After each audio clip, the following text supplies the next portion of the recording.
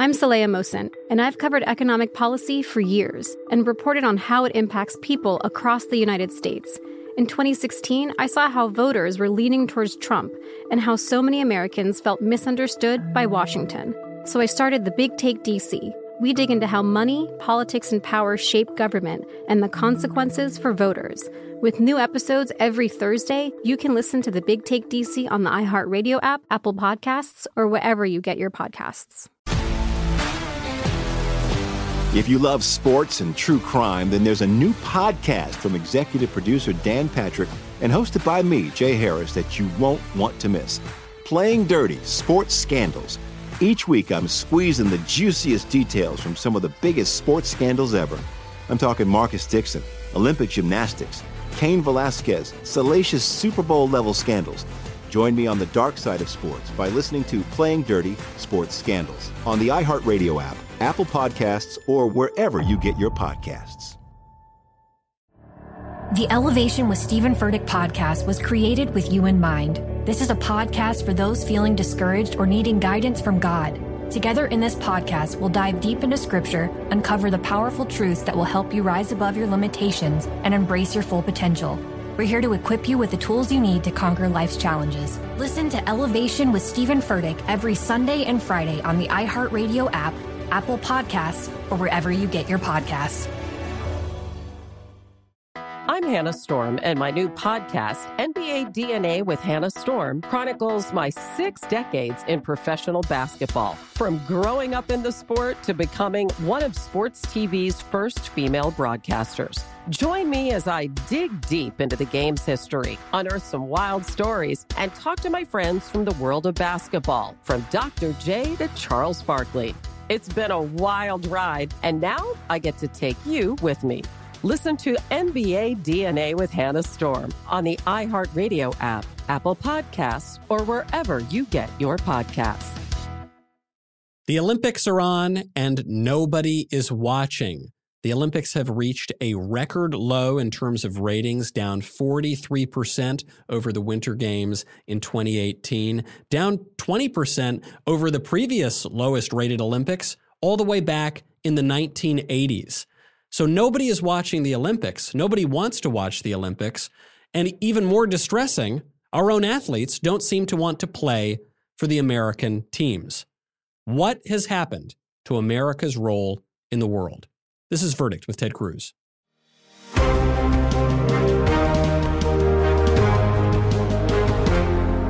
This episode of Verdict is brought to you by American Hartford Gold. New inflation numbers are out, and they are the worst this country has seen in nearly 40 years. The price of gas, up. Price of housing, up. The U.S. national debt, way up. And with our current administration printing and spending trillions of dollars, experts don't see it getting better anytime soon. So how do you protect your money, your retirement, and your savings? When times are turbulent, Americans like you turn to real assets like physical gold and silver. American Hartford Gold can show you how to hedge your hard-earned savings against inflation by helping you diversify a portion of your portfolio into physical gold and silver. All it takes to get started is a short phone call, and they'll have physical gold and silver delivered right to your door or inside your IRA or 401k, and they make it easy. If you call them right now, they will give you up to $1,500 of free silver on your first order. So don't wait. Call them now. Call 855-768-1883. That's 855-768-1883. Or text CACTUS to 65532. Again, that's 855-768-1883. Or text CACTUS to 65532. This episode of Verdict with Ted Cruz is also brought to you by Thompson Cigar. Now, I don't have to tell you that the gentlemen on this show like cigars. Well, that's why you have to check out Thompson Cigar. Whether you're working from home or just kicking back after a week of being essential, there is no better way to relax than with a premium cigar.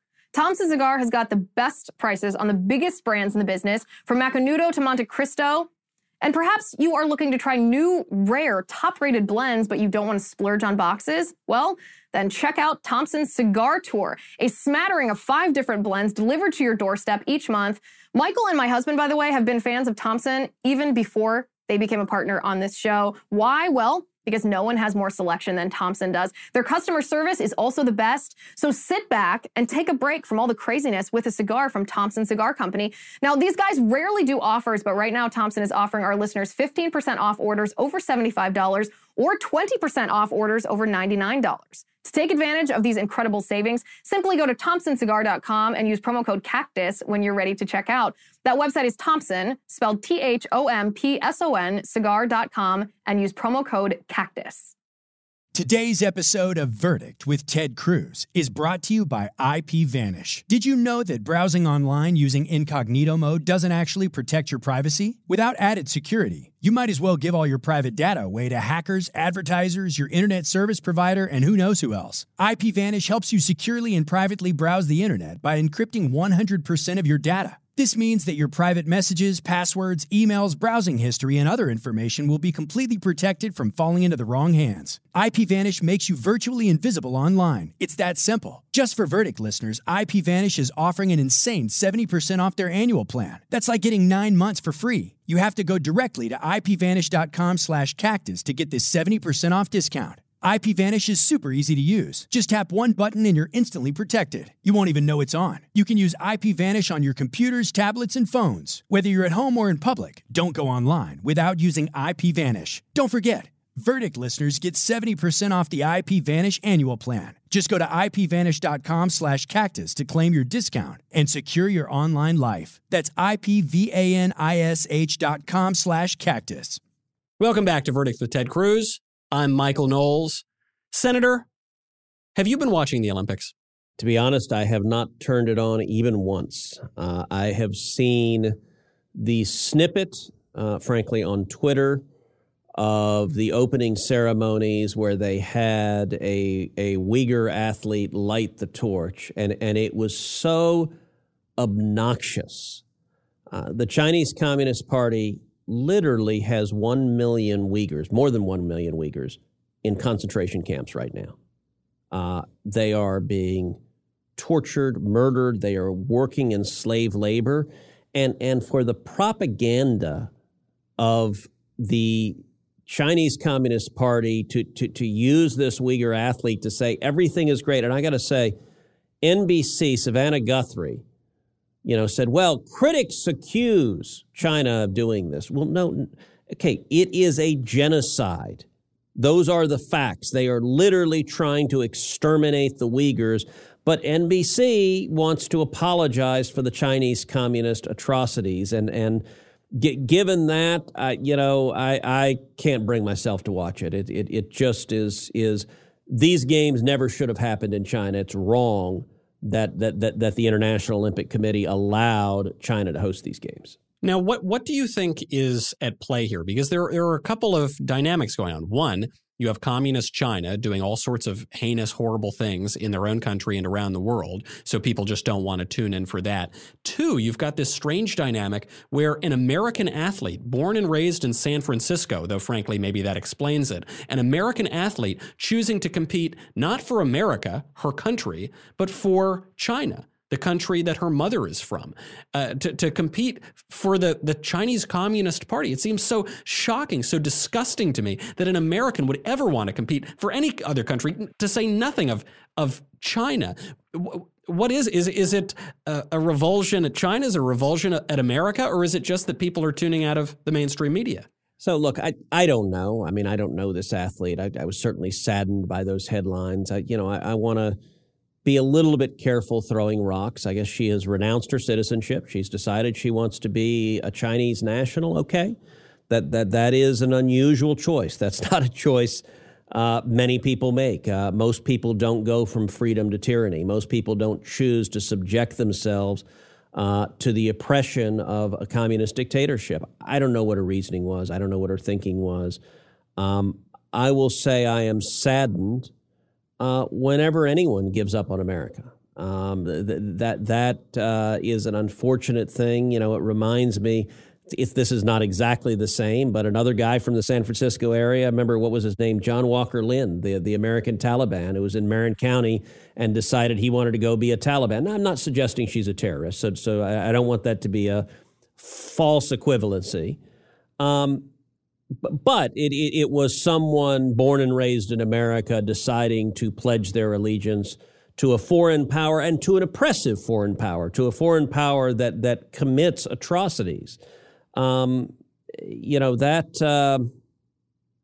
It's we don't know the whole story there, but it's certainly a dismaying development. And it speaks, I think, to a deeper problem, not just this one girl or a handful of athletes who want to compete for other countries, but you're seeing on the left a disavowal of American power and influence because they say America's immoral and unjust and a terrible place, and wherever it goes, it just oppresses people. But you're also seeing on the right a sort of disappointment with America, looking around and saying, what are we doing? When we go overseas, are we fighting to, I don't know, raise the pride flag over Kandahar? What does it even mean? I think you're seeing a little bit, certainly in certain aspects of the right, a demoralization there as well. What are we just in a national malaise, Senator, the likes of which we might have seen in the 70s? Look, some people are and some are not. And unfortunately, this really does follow a political polarization. The left is proudly and brazenly anti-American. Yeah. Whether it is, Nike celebrating Colin Kaepernick and pulling the Betsy Ross flag off their shoes, which actually, if truth in advertising is what they followed, Nike would put the Chinese flag on their shoes because that's where their shoes are made. And in fact, they would put Chinese children on their shoes because it's Chinese children who sadly are forced far too often into slave labor. But the left generally, ESPN covering the Olympics, there was, one clown on ESPN who did this moral equivalency and says, well, yes, they're Chinese concentration camps. But, who are we to judge? Because America has faults also. And Michael, he literally says, well, states like Georgia and Texas pass voter ID laws. So apparently requiring a driver's license to vote is equivalent to creating a concentration camp, putting 1 million people in them, torturing them, raping them, murdering them. That's exactly like requiring an ID to vote. Makes sense, yeah. It's the most asinine moral equivalency. And I do wonder if, people that grow up surrounded by that leftism, they're incapable of making judgments. Is America perfect? Of course not. But the idea that we are literally, the Biden administration is the number one customer for slave labor coming out of communist China. John Kerry, when he was asked about the slave labor camps, he says, well, that's not my department. I've joked, but it's not really a joke, that John Kerry should be named the customer of the year for the Chinese communist slave labor. Several months ago, I introduced an amendment on the floor that said it should be illegal for the U.S. government to purchase products, and in particular electric cars, electric batteries, solar panels, made with slave labor in China. Right. Every single Democrat voted no, except Joe Manchin. Joe Manchin was the one Democrat who voted yes. Everyone else voted no. The amendment failed. And, it is stunning. We are literally, if you look through history at times when there have been concentration camps, without exception, those are shameful, deplorable, disgusting times that history is not kind to. And we are funding concentration camps right now by purchasing the fruits of that slave labor. It's grossly immoral, and today's Democrats don't care. This raises my next question, because a lot of people are suggesting, well, it's ideological. The radical left, they hate America, and they do hate America, and they protest the flag. And so there's no question there's an ideological element here. Well, and they're taught that America is evil, and that the evil is at best equivalent and in many ways worse than really evil stuff globally. And no, they're not the same. No, George W. Bush was not Adolf Hitler. No, Donald Trump was not Adolf Hitler. And the nuts who say that are nuts. Right. But then this raises this question. How does China keep getting away with it? Is it just because we're all brainwashed, or Is it because of cold, hard cash? Yes. Is it because China owns a ton of our debt? Our businesses in America are totally in bed with the Chinese. They make all of our goods. I mean, is it an economic problem? It is massively an economic problem. And by the way, the political problem is an economic problem. So one of the things to understand about the Democratic Party today, they are structurally pro-China. Now, what does that mean?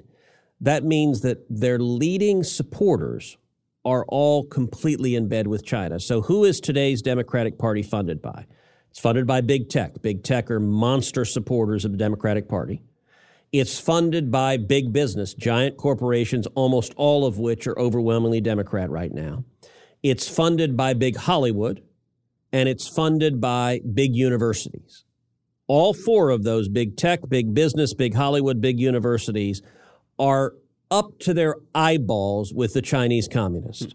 They have billions of dollars depending on the Chinese communists. And so the people who write the checks that keep Joe Biden in power, that keep Kamala Harris in power, that keep Chuck Schumer in power, that keep Nancy Pelosi in power, they have billions of dollars at stake with keeping us intertwined with communist China. So the Democratic Party does not want to decouple, does not want to delink. They may occasionally have a little bit of tough rhetoric because they realize that the Chinese communists poll badly. Right. But they are opposed to actually doing anything about China. Well, he who pays the piper calls the tune, but then the next question would be, how do we fix that? If this is not merely the ideological whims of some kooky leftist politicians, but this is really a structural issue, as you say, I think quite persuasively, then what's the answer to that? How do we fight back? Well, I do think the debate has changed, and it's changed a lot. You know, when I got to the Senate a decade ago, I was arguing then in 2013 that China poses the single greatest geopolitical threat to the United States over the next century. That I believe this. I think it is a massive. The goal of the Chinese communist dictators is global domination, and they are playing the game not on the short term, but over decades and over the next century. And I got to say, when I got to D.C. and started saying that was a lonely view. Almost all of Washington thought that view was nuts. Every Democrat did. Every Democrat. Remember, Joe Biden used to say, come on, man. Come on, man. They're our friends. Come on, man. But back then, most of the Republicans believed that also. Most of the Republicans, you know, you go back to 2013, 2014, the Republican Party was in a very significant way the Chamber of Commerce Party. And the Chamber of Commerce looked at China and saw big bucks.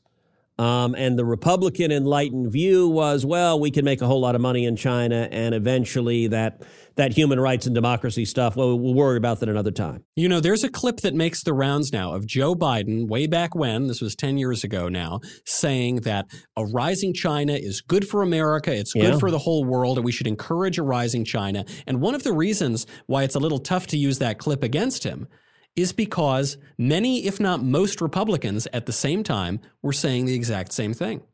No, that's exactly right. And it was, there were a handful of us that were calling out the threat of China, and we were lonely voices in Washington. I will say two things have really changed that, and they both, you know, you asked how do we deal with this in the long term. Two things have changed that for the better.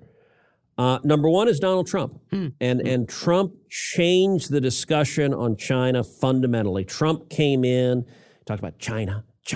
He changed the pronunciation, really. He did. I don't do a very good Trump impersonation, but by force of will, changed the focus to China considerably. And I will say in the Republican Party, that made a real difference. But then secondly, what really changed it was COVID. And COVID, the Chinese Communist government's complicity in covering up COVID, and now the overwhelming evidence suggests complicity in COVID likely being released from a Chinese government lab in Wuhan, and the very real possibility that it was the Chinese Communist government that developed COVID through gain-of-function research. And that culpability in something that has taken so many lives in America and across the world, that has destroyed trillions of dollars in jobs and productivity and savings. That has changed the fundamental view of the Chinese communist here at home and abroad, and I think that is potent. Now, as long as the government in the U.S. is controlled by Biden, Schumer, and Pelosi, they're not going to do a damn thing about China. But I'm hopeful when the election happens in November and we see new Republican leadership in the House and Senate, we'll see, I hope, leaders willing to stand up and take on China directly. And then in 24, we need a strong Republican president who's willing to take on China, because it's not going to happen from today's Democratic Party. So you've got the China issue seems clear enough, at least today. Republicans against China, Democrats very pro-China, really bought and paid for by China.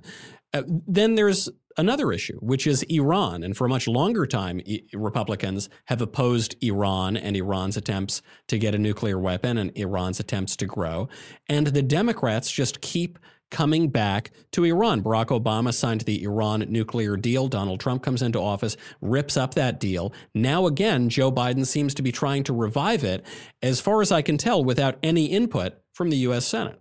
Yeah, no, it really is incredibly dangerous, and it is a story. The Democrats' history in Iran is horrific. You go back to Jimmy Carter, where, the Shah of Iran was a U.S. ally, supported America, and then they had an Islamist revolution led by the Ayatollah Khomeini, which, among other things, took Americans hostage and held our Americans hostage for 444 days.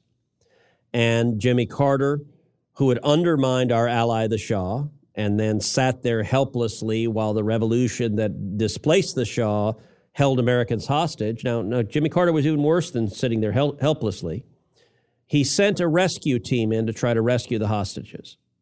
This is before you were alive, Michael. Just a glint in my father's eye. Yeah. Indeed. The rescue team crashed in the desert. The helicopters crashed with no opposing fire.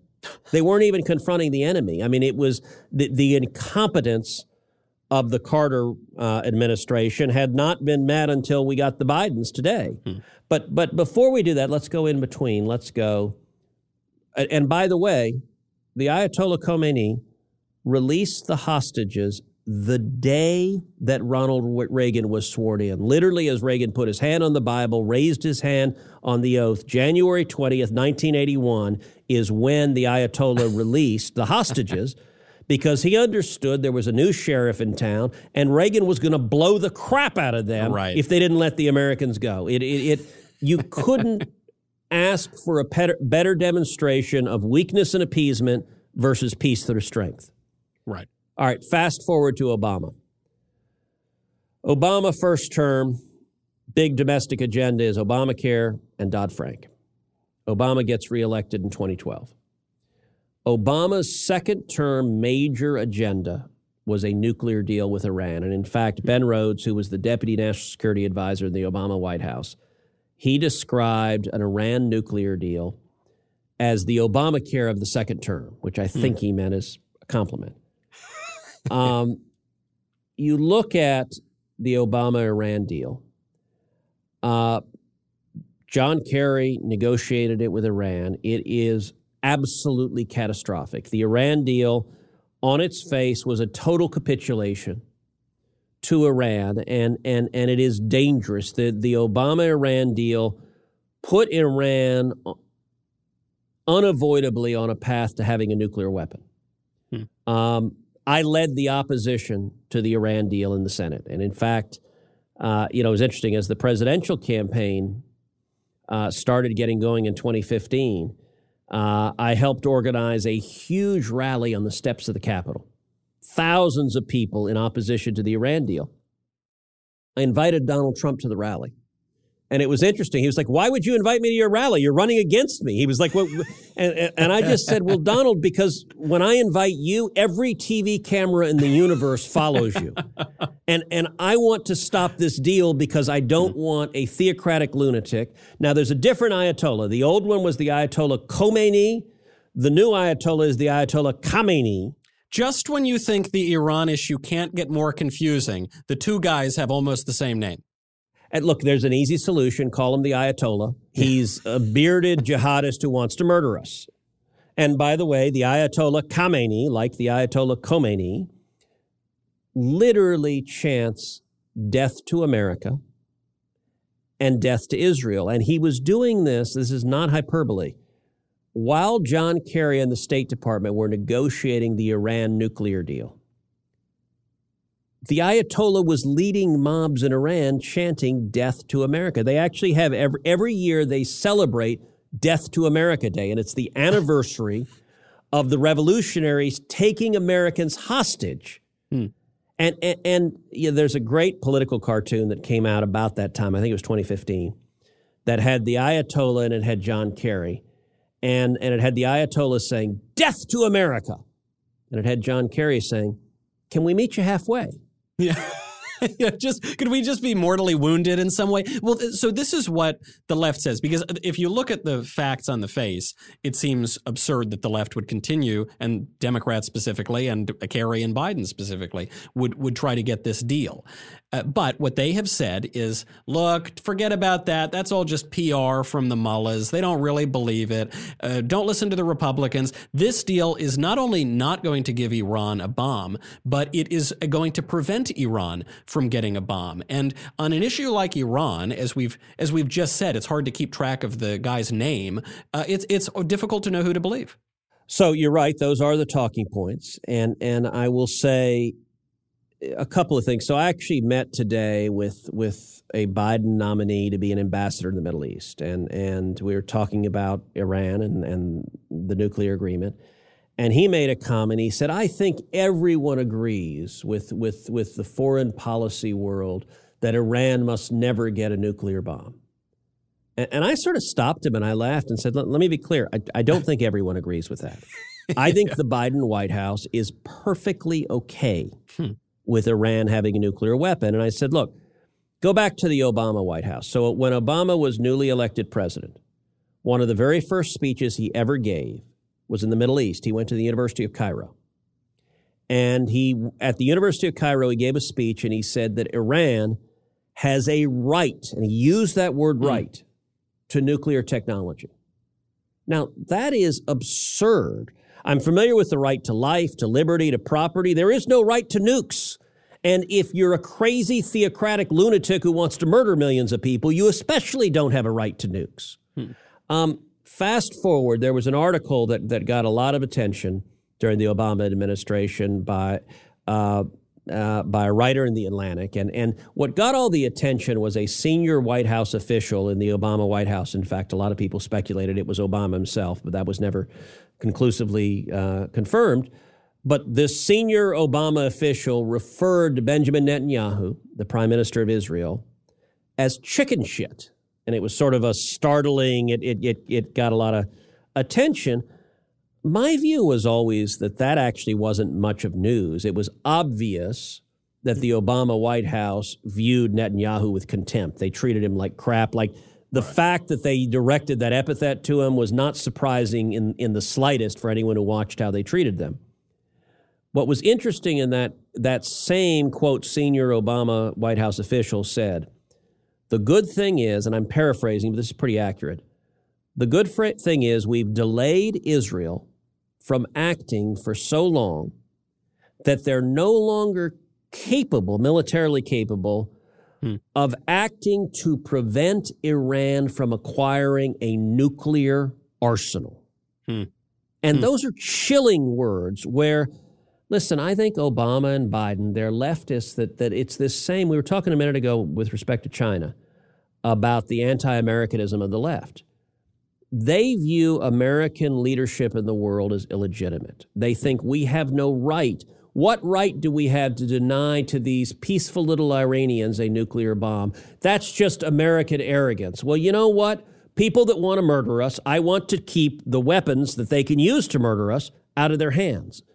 The left doesn't believe this. I totally agree with that. But then, Senator, what do you say to, look, this is a long-standing Democrat-held belief. Even if they won't admit it publicly, they'll at least admit it on background. And they've obviously been working toward a world in which Iran will have an easier time getting a nuclear weapon. Okay, what do you say to those who tell you, look, Iran talks a big game on destroying Israel. They're not going to destroy Israel. Iran is not going to come over and detonate a nuclear bomb in the United States. They have no reason to do it, no incentive to do it. A lot of countries have nuclear weapons. For goodness sakes, you know, Pakistan, North Korea, a bunch of places we don't want to have nuclear weapons. They've got them. A lot of more people are going to get them. What's the big deal? This does not pose an existential threat to the United States. I think these are people that do not understand evil, and they don't understand. If history teaches anything, it is that if somebody tells you they want to kill you, you should believe them. Believe them. I'll give one example. The so-called father of the Iranian nuclear program, an Iranian scientist who has since gone to meet his maker, many say at the hands of the Israeli Mossad. He had written in his last will and testament that he wanted the following words written on his tombstone. Here lies a man who sought the annihilation of Israel. Not loving father, you know, good husband. No, just soldier, sailor, tinker, tailor. No, it's think about just how much hatred you have to have. That's what you wanted to be remembered for. I want to murder as many people as possible. That's like I'm a vicious, racist bigot who wants to commit mass murder. And look, you talked about North Korea. North Korea with nukes is incredibly dangerous. Kim Jong-un is a megalomaniacal, narcissistic dictator. It was a catastrophic mistake for the Clinton administration to screw up and allow him to develop nuclear weapons. Now that he has them, there is some chance, possibly, of something resembling rational deterrence. Because the one thing that Kim wants is to stay in power. And he does know if he used a nuclear weapon that would be the end of his regime. That the imbalance of power, he would be destroyed. Right. The danger with the Ayatollah, and this is where religion is particularly dangerous, is that he's a theocratic zealot. It's not just, if he were an ordinary dictator, you may be able to have some real cost-benefit analysis, but when you have a zealot who embraces death and suicide, it's like the math of suicide bombers. When you have people that are willing to strap dynamite to their chest and walk into a bus or walk into a shopping mall, ordinary deterrence doesn't work if they're willing to blow themselves up. The Ayatollah knows if he detonated a nuclear weapon, that the consequences would be hundreds of thousands, if not millions of Iranians killed in a war. I mean, the consequences would be devastating. The danger for a religious zealot is that he just might be willing to make that cost-benefit analysis. If I get to murder, he might say, millions of Jews, it's worth it. That I will be rewarded with 72 virgins. What they didn't mention were that the virgins were Gomer Pyle, but that's different. Yeah, you don't want, they don't put it in the fine print. Yep. That is profoundly dangerous, and I think if Iran acquires a nuclear weapon, the odds are unacceptably high. They would detonate it in the skies of Tel Aviv or Jerusalem or New York or Los Angeles. Now, what are those odds? I don't know. Right. I don't want to find out. That's not a roll of the dice I'm interested in finding out. Let's suppose Iran gets a nuke and that doesn't happen. They don't use it. The best case scenario. Well, if Iran gets a nuke, every other country in the Middle East suddenly will feel the urge to get nuclear weapons as well. The Saudi Arabians will want nukes. The UAE will want nukes. Qatar will want nukes. They'll all want nukes to defend themselves against the Iranians. It's actually one of the ironies. I joked that amazingly enough, Barack Obama inadvertently deserved the Nobel Peace Prize they gave him because he actually brought the Arabs and the Israelis together. All he had to do was negotiate a deal that would give the Iranians nuclear weapons. And the Arabs and Israelis said, are you friggin' nuts? Let's put aside our differences. Yes, because, look, they understand that in Iran with nukes, Iran today is the leading state sponsor of terrorism. Even if they don't use the nukes, Every other country in the Middle East gets nukes to counter Iran. Talk about a tinderbox that you're just like throwing gunpowder into. Right. And on top of that, if Iran is willing to fund terrorists murdering Americans across the world today without nuclear weapons, how aggressive do you think they would be with nuclear weapons where they feel they have impunity? And by the way, that's the best case scenario. So Obama-Iran deal, disastrous deal. They gave over $100 billion to the Ayatollah. On the face of it, the deal was obvious it would end up with a nuclear weapon. Why? Number one, it sunsetted. After a decade, it went away. So on the terms of it, Obama was like, 10 years from now, you can have a nuke, no problem.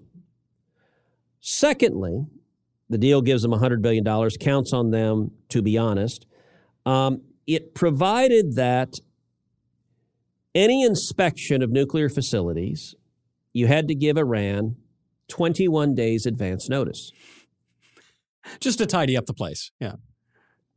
I've suggested, imagine a law that said before a search warrant is executed on a drug dealer, you've got to give them 21 days advance notice of the place to be searched. You think you would find anything? Yeah, probably not. Not only that, the deal on the face of it says there are certain sites designated as military sites, that are exempt from inspections. Now, if they're sites that are exempt from inspections, gosh, where do you think it is that they will develop the nuclear weapons? Right. This was a deal as radical as the Obama folks were, as Kerry were. No one can look at this deal and conclude anything other than Iran will get a nuclear weapon under this deal. They were okay with it. Then Trump ended the deal. Most important national security decision Trump made. I spent an enormous amount of time with President Trump urging him to end the deal. Well, now Biden wants to re-enter the deal. And it is, I think, his top foreign policy objective to re-enter the deal. Biden is desperate to enter a deal that will be worse than the Obama deal.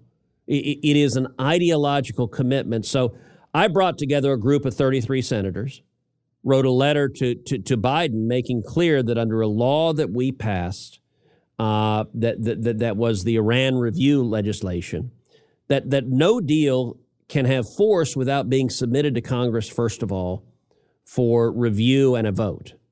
The Biden administration is going to ignore that law. They intend to defy that law. And by the way, the right way to do any deal is submit a treaty that takes 2/3 of the Senate to ratify, but they can't get the vote. So they're going to ram through a bad deal.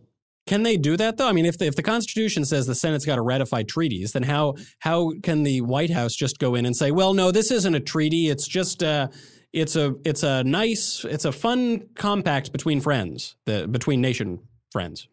So that's basically what Obama did. And I and others made clear, in order for this to have force, it has to be a treaty. And actually, here's a way to illustrate it, is actually go back to the Trump administration. We're sort of jumping in the timeline, but let's go to the beginning of the Trump administration. Both the State Department and the Defense Department under Donald Trump wanted to stay in the Iran deal. Rex Tillerson was Secretary of State. He said, we need to stay in the Iran deal. Jim Mattis, who's a Democrat, was Secretary of Defense. And he said, we need to stay. And Mattis used to say, and he said this both public and private, he said, America gave our word. We need to keep our word. And I told him, General, and later, Mr. Secretary, no, America did not give our word. Right. There are two ways and only two ways that we give our word in a binding international context under the Constitution. Number one, through legislation that passes both houses of Congress and is signed into law. That is a formal commitment, is a legal commitment. Or number two, the typical way for an international agreement is a treaty negotiated and signed by the president and ratified by 2/3 of the Senate. Those are the two ways America can give our word that are binding. This deal was neither, and we made absolutely clear to Obama that the Senate rejected it. And thankfully, Trump ended up agreeing with me. He overruled his own Secretary of State and his own Secretary of Defense and ended the deal. And it was the most important foreign policy decision. Now Biden's trying to negotiate it. The reports are they're close to a deal. The one thing that saved us from a deal so far is the Iranians are so extreme. They see so much weakness with Biden that they're demanding an even bigger sweetheart deal than Obama gave them. Their unreasonableness may delay this a little bit, but what the Ayatollah is holding out for is he's saying to Biden, what I want is a commitment that will last and will last beyond this administration. And what I've said repeatedly is Joe Biden can't give you that because the next Republican president who comes in is going to rip this deal up just like the last Republican president is. This is disastrous, but Biden wants to sign it anyway. Well, speaking of acts of violence, I think our listeners are going to commit acts of violence, potentially with nuclear weapons, on me if we don't get to at least one mailbag question. So I want to get to that before we go. There were a number of great questions that came in. This one, though, is completely out of left field, and it ties in with a little bit of a news story, so I wanted to bring it up from SPAC. Says, what is Ted Cruz's view regarding the legality of illicit drugs? Love the show. I've been a fan from episode 1, and it ties into the news because Joe Biden might not be able to give us very much in this economy, but he is promising to give out free crack pipes. So it's a topic at the top of people's minds. It's a great question, but let me stop, Michael. How is that not a headline from the Babylon Bee? It literally is the case that the Biden administration is giving out free crack pipes, because this will be good for America. If everyone's smoking crack, talk about a great crime policy. As many people on crack as possible, these are your Democrats. He actually went further. He said that crack pipes were important for racial equity, which seems extremely offensive to me to say that. But so not only extremely offensive, if you were to come up with a conspiracy theory, this would usually be attributed to Republicans. If you were to say racist, and the media conspiracy theorists always claim them to be Republicans, the CIA, so this is another one, the CIA wants to give crack pipes to minorities to destroy minority communities. That sounds like a conspiracy theory, except Biden is saying that's what he wants to do. It's like, holy crap, you want to fight for minority communities? Get the kids off crack. Don't give them crack pipes. All right. That's a good rule of thumb. Get the kids off crack. Yes. Reasonable people can disagree on lots of questions here, but I think we can all agree, don't give the kids crack pipes. Amen. Not a great idea. Just say no. Just say no, because we're high on life. We're high on all of this. We're high on all this great content that we're trying to bring to our Verdict listeners. So if you haven't subscribed already, you should go and subscribe. You can get your merch at verdictwithtedcruz.com/shop. You can sign up for Verdict Plus on Locals. There's a whole other series right now on Verdict Plus hosted by our friend Liz Wheeler. It is called The Cloakroom, and I think we have Liz with us right now. Hi, Michael. Hi, Senator. We do indeed. We are now, believe it or not, on episode 3 of The Cloakroom on Verdict Plus. So if you haven't joined us at verdictwithtedcruz.com/plus, please do. We're actually going to do a deep dive into the Democrat crack pipe controversy. I guess I should be used to saying sentences like that since we've had to deal with Hunter Biden for the last however many years at this point. It's a low blow. I know. I couldn't resist.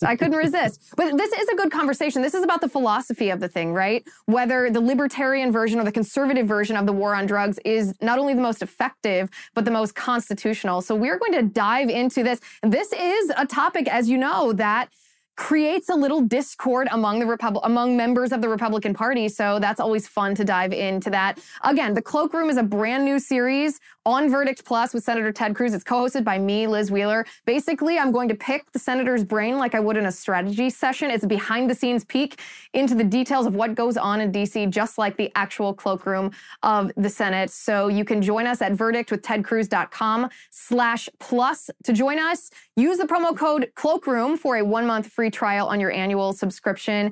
You don't want to miss it. We have talked about many different things. Stacey Abrams not wearing a mask. We've talked about foreign policy and how to create a foreign policy philosophy so that when things like China happens or things like Russia and Ukraine happen, you know how to apply that foreign policy. It's verdictwithtedcruz.com/plus, promo code Cloakroom for a 1-month free trial on your annual subscription. Sounds wonderful, Liz. I intend to raise a glass to the new series. I intend to raise a cigar. I will not raise a crack pipe. I'm Michael Knowles. This is Verdict with Ted Cruz. See you next time.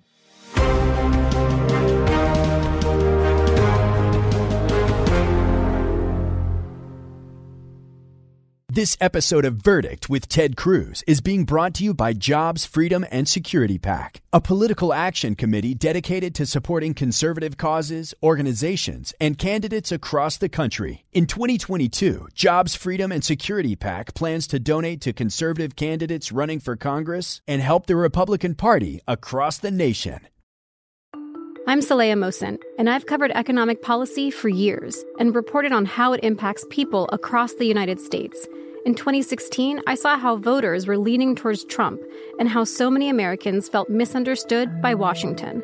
So I started The Big Take DC. We dig into how money, politics, and power shape government and the consequences for voters. With new episodes every Thursday, you can listen to The Big Take DC on the iHeartRadio app, Apple Podcasts, or wherever you get your podcasts.